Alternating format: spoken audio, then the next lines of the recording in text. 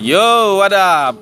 Bersama saya Alif Dian Pratama di podcast Jalan Demokrasi. Wah, mantap sekali. Oke, di hadapan saya sudah ada Bro Ijal. Halo. Halo. Fans Ya. agung dari Alif Dian Pratama. Mantap. Jadi bagi orang-orang yang berkecimpung di dunia gerakan kampus di Sumsel khususnya maupun juga di skala nasional, nama Ijal atau Rahman Farizal ini udah gak asing lagi.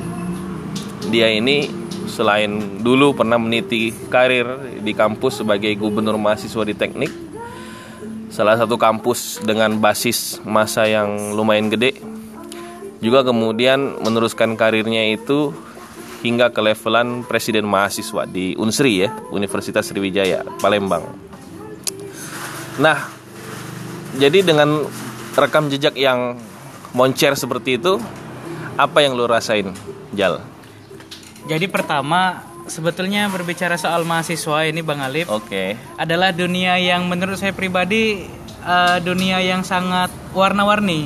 Mantap. Jadi kalau misalnya kita bicara soal warna-warni kan artinya memang ada banyak hal yang bisa kita dapat, baik itu yang sifatnya serius lah, baik itu yang sifatnya senang-senang lah, bahkan baik itu yang sifatnya memang memacu kita untuk semangat untuk berorganisasi, kemudian belajar untuk mendapatkan prestasi yang baik, dan juga tentu pastinya berkenaan dengan bagaimana kisah-kisah asmara dan lain sebagainya. Pokoknya dunia kampus adalah dunia yang menurut aku adalah dunia yang sangat warna-warni lah kayak itu. Oke, jadi kampus itu adalah dunia yang warna-warni. Di situ kita bisa nemuin berbagai macam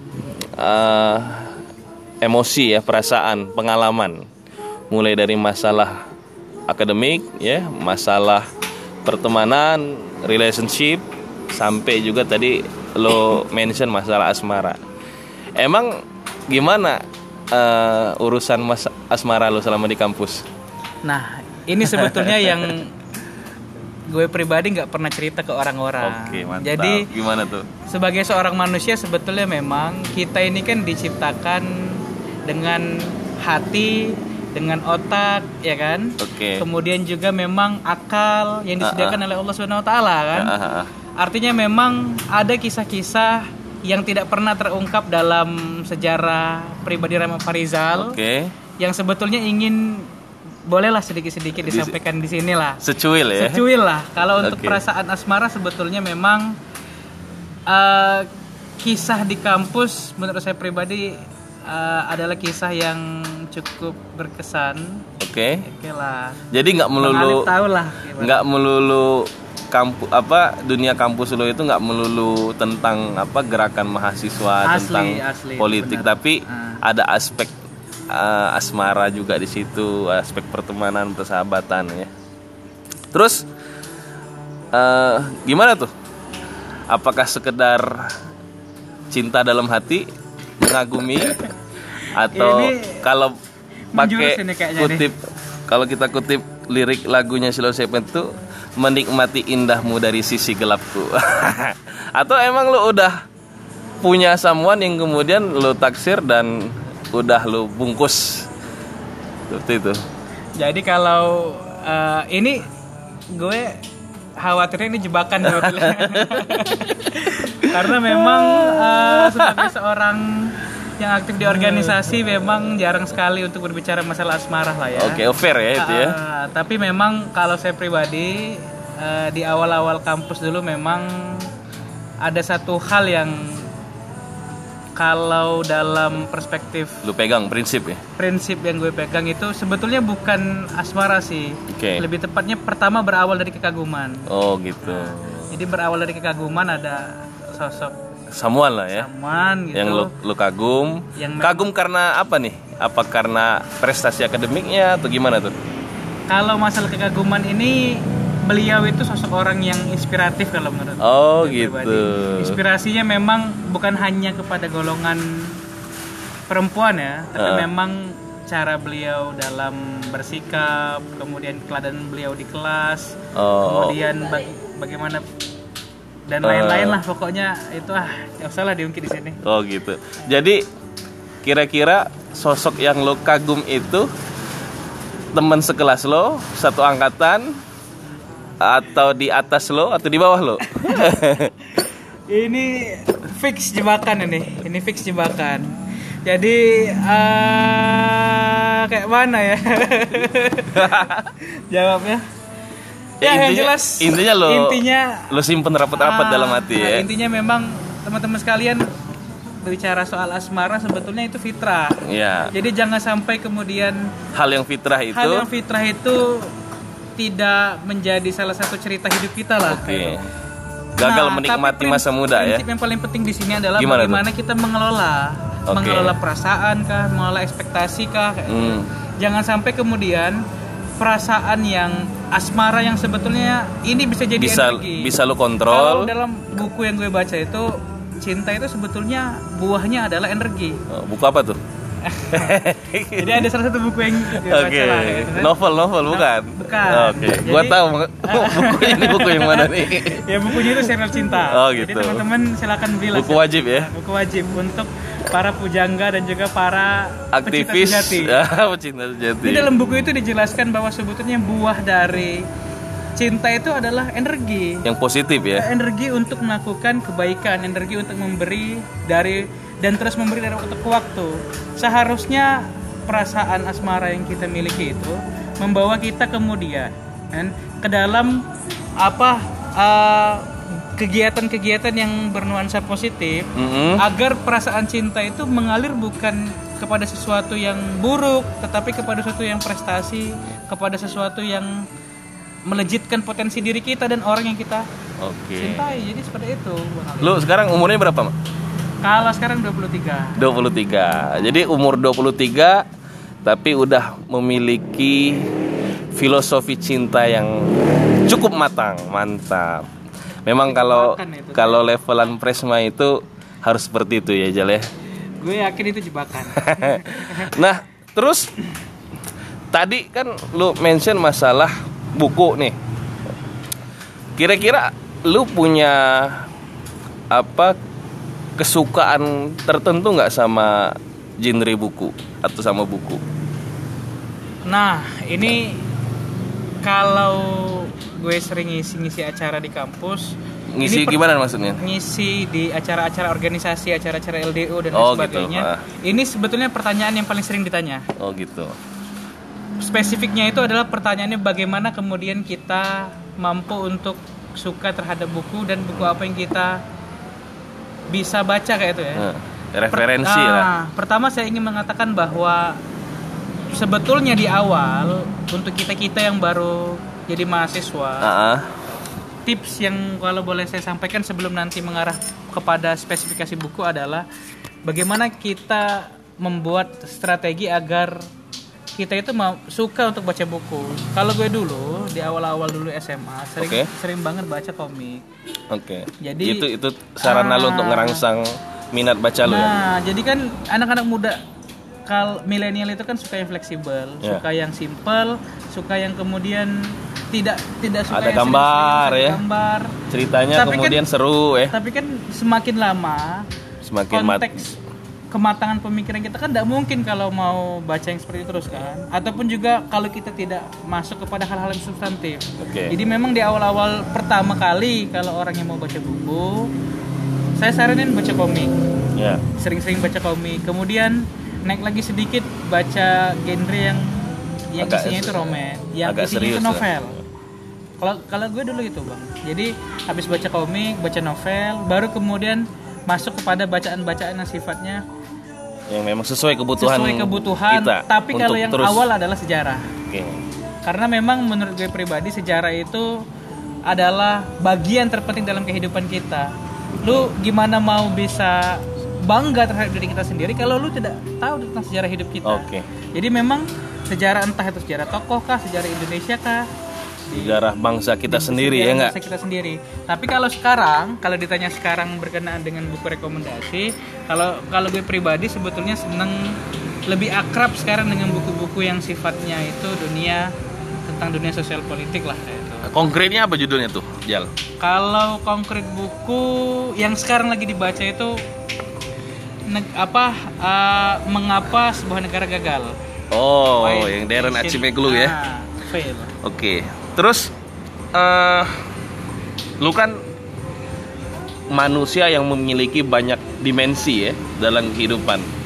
Di satu sisi lu adalah mahasiswa di kampus lo. Di sisi yang lain lo juga representasi dari tokoh publik di kampus lo karena lo presma segala macem.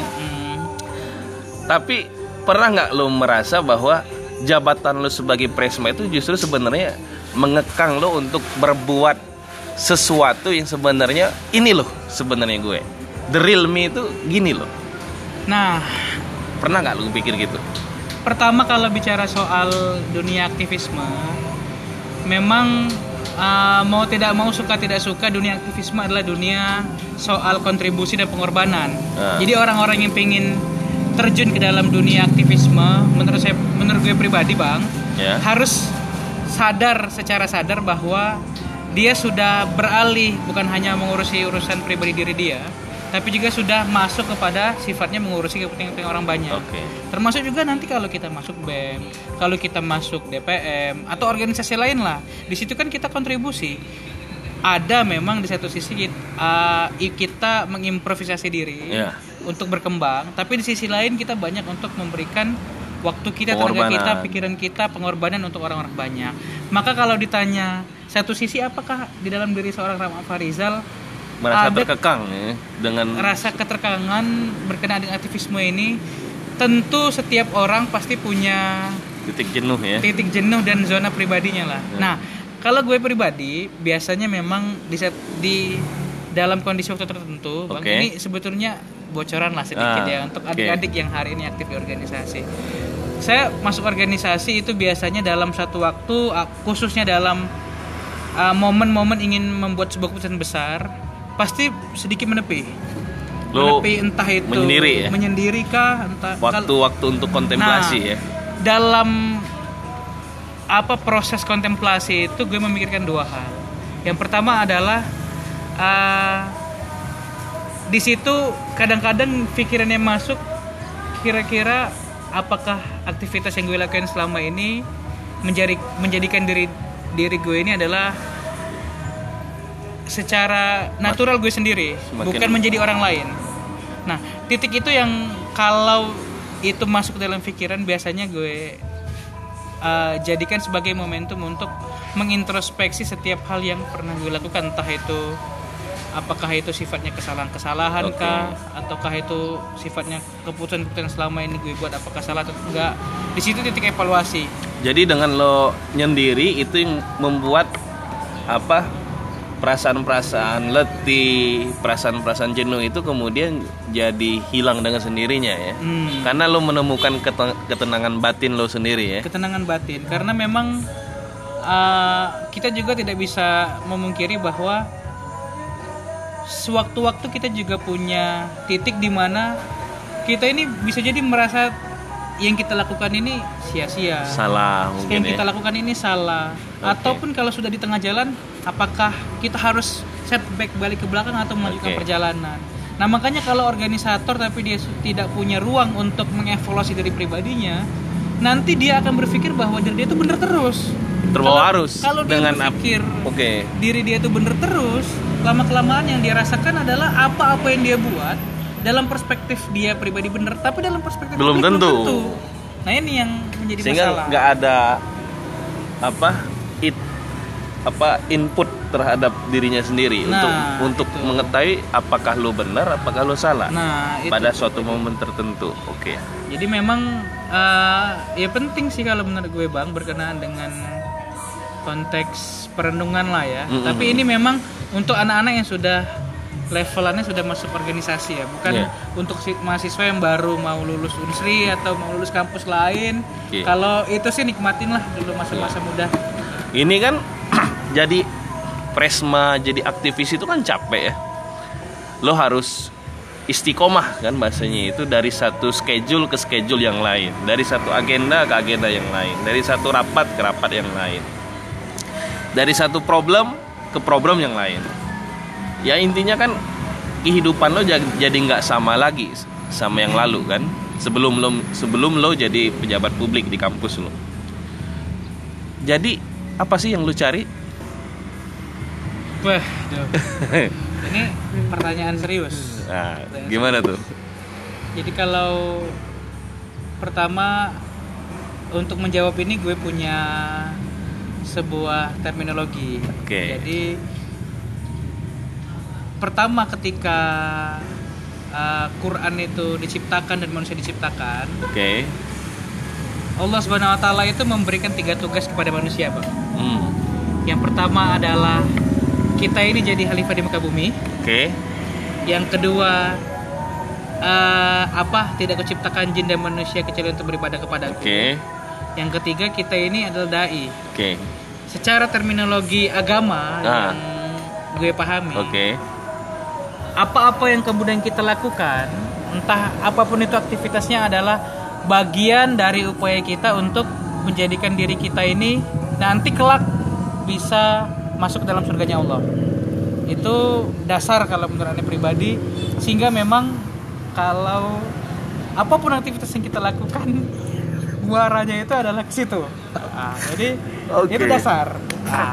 Tapi kalau kemudian jadi framing bus utama yang lo bingkai itu adalah seluruh hal ini lo lakuin dalam rangka untuk beribadah kepada karena Tuhan. Memang kita ini kan makhluk yang sementara. Nyari pahala lah ya. Dan juga ini juga sebuah perenungan lah, Bang. Oke. Kita kan tidak tahu lah amal mana yang nanti kelak itu bakal membawa kita ke surga. Ke surga. Jadi memang emang lu ini kan lu masih 23 tahun, lu masih muda. Terus omongan lu udah jauh melampaui usia lu. Emang lu nggak pernah misalkan punya pikiran, aduh gue presma nih. Kira-kira pernah nggak lu manfaatin status lu itu untuk cem-cemin cewek adik tingkat atau gimana gitu? Itu bonus. Bonus ya. Tapi memang ini pengakuan lah. Oke. Jadi bonus gimana? Jadi selama jadi presma memang ya yang ada suka ada duka lah ya. Nah, teman-teman maksud saya gini. Maksud gue gini, Bang.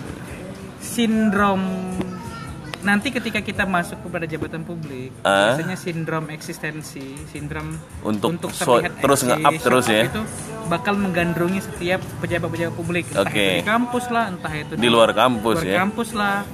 Salah satu contohnya gue dulu ketika jadi presma, tiba-tiba Instagram gue followernya langsung jadi ribuan. Oke. Ya kan? Langsung melejit. Tiba-tiba kemudian setiap yang gue tulis, yang gue buat, tiba-tiba direspon. Tiba-tiba hidup kita itu sudah menjadi satu yang transparan di mata orang lain. Nah, karena itu sesuatu yang tidak kita dapatkan dulu kalau kita tidak jadi pejabat publik, ini bakal jadi sindrom. Nah, kalau gue pribadi nangkepnya itu jangan dijadikan sebagai tujuan utama. Jadi nilai-nilai ya misalnya ada kisah ya nanti ya bakal banyak lupa kita ketemu orang. Jadi gimana cara lo ngontrol hasrat pribadi lo itu? Kalau apakah dengan mengembalikan kembali ingatan lo tentang tujuan utama lo beribadah tadi? Kan kayaknya terlalu naif kan? Atau lo kemudian kan pasti lo punya waktu sendiri di kamar misalnya kan, tiba-tiba lo kebayang sama-sama.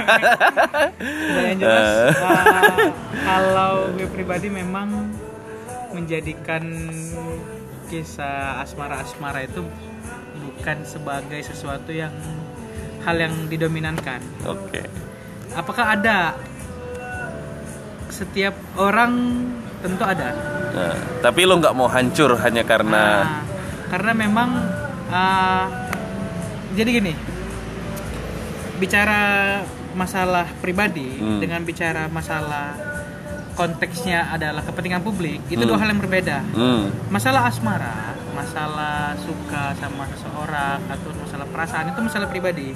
Tapi masalah organisasi, masalah kemudian kita masuk dalam BEM, Oke. masuk mengabdi untuk organisasi yang kita naungi itu masalah publik. ya. Dan gue tidak mau ini dicampur adukan. Oke. Jadi kalaupun memang perasaan-perasaan seperti itu timbul, maka yang harus kita tekankan adalah profesionalisme. Jadi entah mau bagaimanapun ya kita coba untuk ideal lah, meskipun memang pada kenyataan Banyak keterbatasan ya. sulit. Banyak tantangan ya. Banyak tantangan. Apalagi kita di Asia Muda lah gitu. Oke. Ya lu kan sebelum lo kan udah banyak tuh presma di kampus kan, di Unsri ya. Sebelumnya itu kan ada nama-nama besar lain lah yang pernah jadi presma. Menurut lo lebih baik nggak pencapaian lo sebagai presma itu lo nilai lebih baik dibanding pendahulu lo nggak? Presma yang itu nggak seberapa sih, masih mendingan masa gue gitu. Gue lebih heroik.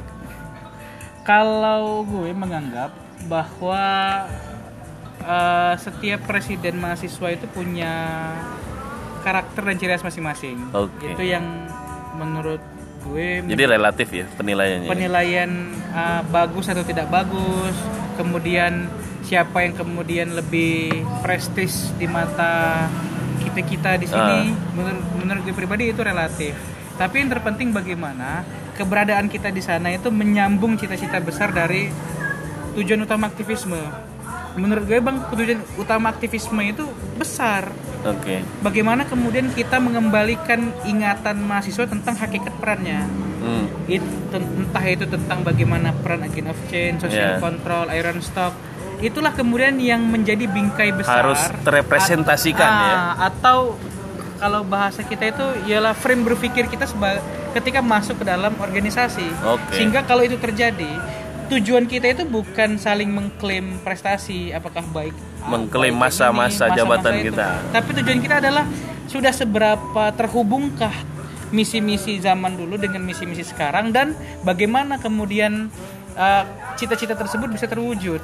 Tapi kan off the record kan banyak tuh, ada beberapa angkatan misalnya sering dalam cerita-ceritanya itu ngeklaim bahwa eranya dia itu lebih cetar dibandingkan era-era setelahnya atau sebelumnya. Menurut lu gimana tuh? Pertama, orang-orang yang suka ngeklaim. Gue nggak bisa menilai personality tersebut ya, karena itu pilihan dari masing-masing orang. Tapi kalau gue pribadi, yang paling penting dalam organisasi itu adalah bagaimana kita bisa memberikan kontribusi, dan kontribusi itu punya nilai untuk dikenang ya.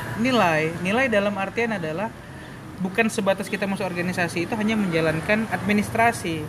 Banyak hari ini kita memandang organisasi dalam rangka untuk menambah kurikulum vitae. Tapi lebih ke substansi ya. Tapi lebih ke substansi. Apa yang lo beriin untuk kampus lo, untuk organisasi? Seberapa banyak yang istilahnya itu kan yang udah bisa kita tolong advokasi? Kan seharusnya seperti itu ya kan? Yang jadi landasan setiap aktivis untuk bergerak ya. Landasan setiap aktivis bergerak seperti itu. Yang jelas kalau balik ke pertanyaan tadi, bagaimana menilai orang-orang, kita tidak bisa menilai orang lain lah ya, karena memang setiap kita juga tidak hidup di zaman mereka, dan kita tidak mengetahui bagaimana medan ketika mereka memimpin dulu.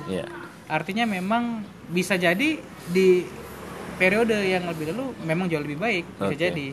Tapi memang yang hari ini kalau menurut saya pribadi adalah bagaimana cita-cita besar dari tujuan organisasi dan aktivisme itu bisa terimplementasi di kampus. Karena hari ini ini juga kritik lah. Kritik untuk gerakan mahasiswa. Hari ini gerakan mahasiswa itu ada satu masalah yang menurut saya adalah kronis. Salah dalam mendefinisikan mana yang menjadi musuh dalam perspektif gerakan mahasiswa, keburukan lah ya. Mana yang kemudian menjadi PR besar. Kita ini sesama gerakan mahasiswa kemudian saling dalam artian bersih tegang lah, gontong-gontongan ya. Ada konflik horizontal sesama gerakan mahasiswa. Yang kalau menurut gue pribadi ada satu masalah prinsip lagi yang harusnya kita pikirkan berkenaan dengan bagaimana hari ini apatisme mahasiswa itu semakin lama semakin besar. Jadi kalau apatisme semakin besar, kemudian regulasi di kampus itu juga semakin mempersulit gerakan mahasiswa, semakin menyuburkan orang apatisme ya. Menyuburkan apatisme, sebetulnya yang ikut organisasi saja nanti dikit. Jadi jangan kemudian kita salah dalam mendefinisikan apa yang menjadi masalah utama. Nah, kadang-kadang kita mendefinisikan masalah utama kita adalah dia ini organisasi A dan ini organisasi B. Dia tidak sejalan dengan ideologi kita sehingga dia adalah musuh kita. Oke. Padahal seharusnya kita cari titik temu cari titik temu bagaimana menyelesaikan masalah apatisme ini. Masalah kebijakan-kebijakan, masalah bersama ya. Masalah kebijakan-kebijakan kampus yang mengekang gerakan dan aktivitas mahasiswa. Oke. Kalau itu dilakukan menurut gue pribadi, Bang, impact-nya juga akan kepada gerakan mahasiswa itu sendiri. Kaderisasi bisa lebih banyak, kemudian stok kepemimpinan banyak, juga lebih banyak, kehidupan organisasi jauh lebih bergelora dan dinamis. Kalau seperti ini kan susah, sama-sama susah ya. Nah, mau nyari kader juga susah ya. Jadi, rebutan kader jatuhnya kan. Jadi ya kita harusnya mulai memikirkan apa yang menjadi masalah utama yang menghalangi agenda-agenda kemahasiswaan itu sendiri, kalau menurut gue gitu, Bang. Nah, lu kan di periode kepemimpinan lu kan ada momen yang cukup heroik juga tuh kan, masalah apa kemarin? UKT sampai lu diuber-uber, kemudian lu viral ya senasional. Itu perasaan lu gimana tuh pas lu di pressure di kanan, di kiri, di atas, di bawah, lu jadi public enemy number one bagi birokrat? Ya, memang sebetulnya ada nggak perasaan keder segala macam tuh? Pertama, ketika gue pertama kali dilantik sebagai presiden mahasiswa, itu lo presmanya kan? Iya, gue presma. Okay. Itu pas ketika UKT 2017 itu gue saat jadi presma. Pertama kali ketika gue dilantik jadi presiden mahasiswa, memang seharusnya kita ini mempersiapkan diri untuk kemungkinan paling terburuk. Termasuk kemungkinan ketika terjadi permasalahan yang berakibat pada DO ataupun juga di penjara. Karena kita tidak bisa menafikan bahwa potensi itu mungkin bisa terjadi. Nah, sehingga memang secara psikologis gue di awal ketika pelantikan sudah mempersiapkan itu yang pertama. Mempersiapkan mental untuk kemungkinan terburuk ya. Untuk kemungkinan terburuk. Yang kedua, ketika kejadian, pertama gugup juga. Banyak doa ya, tawakal ya. Gugup juga karena memang secara pribadi salah satu hal yang menjadi permasalahan kalau kita itu benturannya sama birokrat adalah ancaman akademik. Oke, dan itu emang lo rasain? Itu emang gue rasain. Tapi ala kulihal itulah risiko perjuangan kalau menurut gue, Bang. Ya, mungkin itu pahit manisnya ya. Ya terlihat ya seperti ucapan yang klise lah ya, tapi memang ya begitu. Faktanya seperti itu. Tapi itu. Kan pasca kejadian itu kan nama lo jadi relatif ya. Ada yang menilai lo dalam kacamata yang masih positif, ada juga yang kemudian menganggap lo bad boy ya. Nah, terutama di kalangan rektorat mungkin ya. Nah, ini gue punya satu quotes bagus. Nah, gimana tuh? Jadi kalau kita ingin menyenangkan hati seluruh orang, jadilah tukang es krim dengan jadi pemimpin. Oh gitu, gak usah jadi.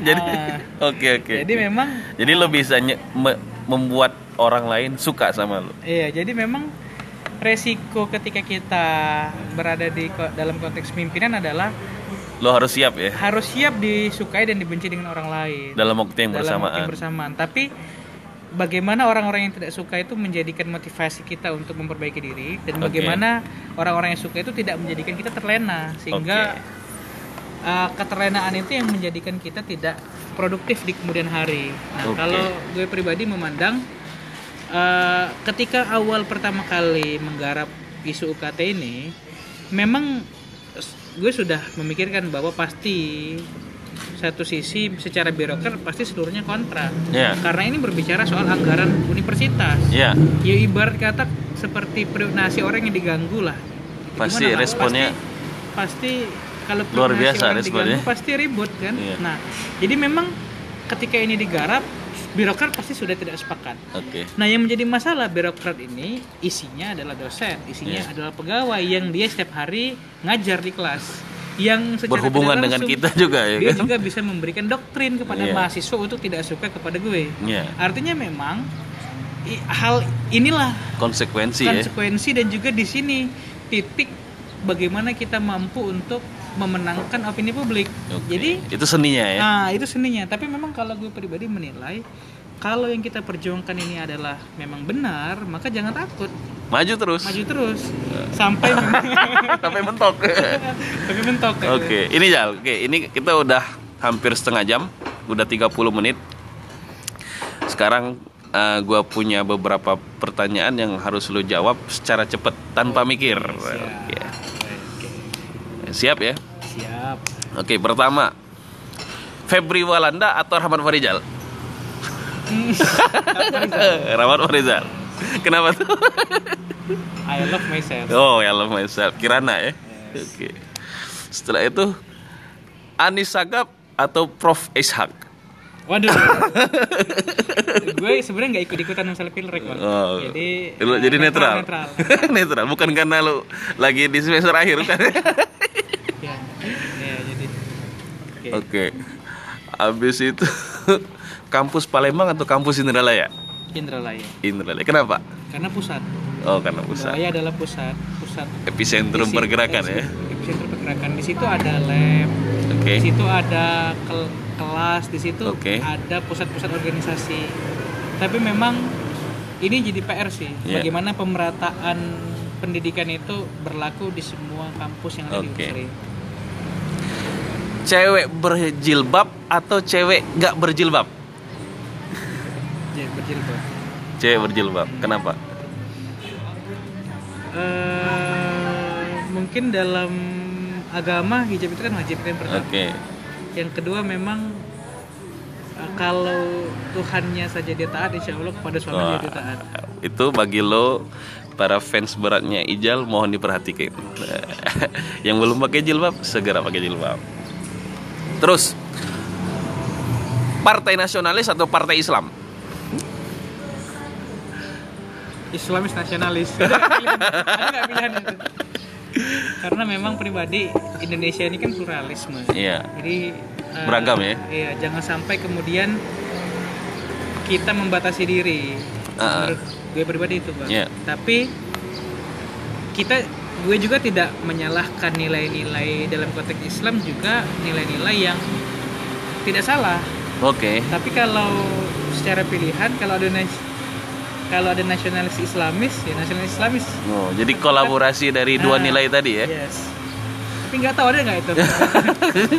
Tanya sama Demokrat. Tapi kayaknya ide yang bagus itu. Nasionalis religius ya.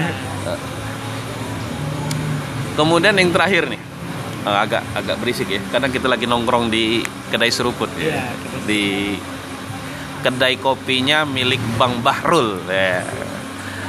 Apa cowok sejuta umat. Iya, bener, Tertampan, paling tampan di Jalan Lunjuk Palembang. Bagi lo yang mau nongkrong-nongkrong dengan harga yang relatif murah dan tempat yang nyaman, silakan datang ke kedai seruput di Jalan Lunjuk sebelah kampus Unsri. Siap. Bukit ya, Bukit Palembang. Terakhir,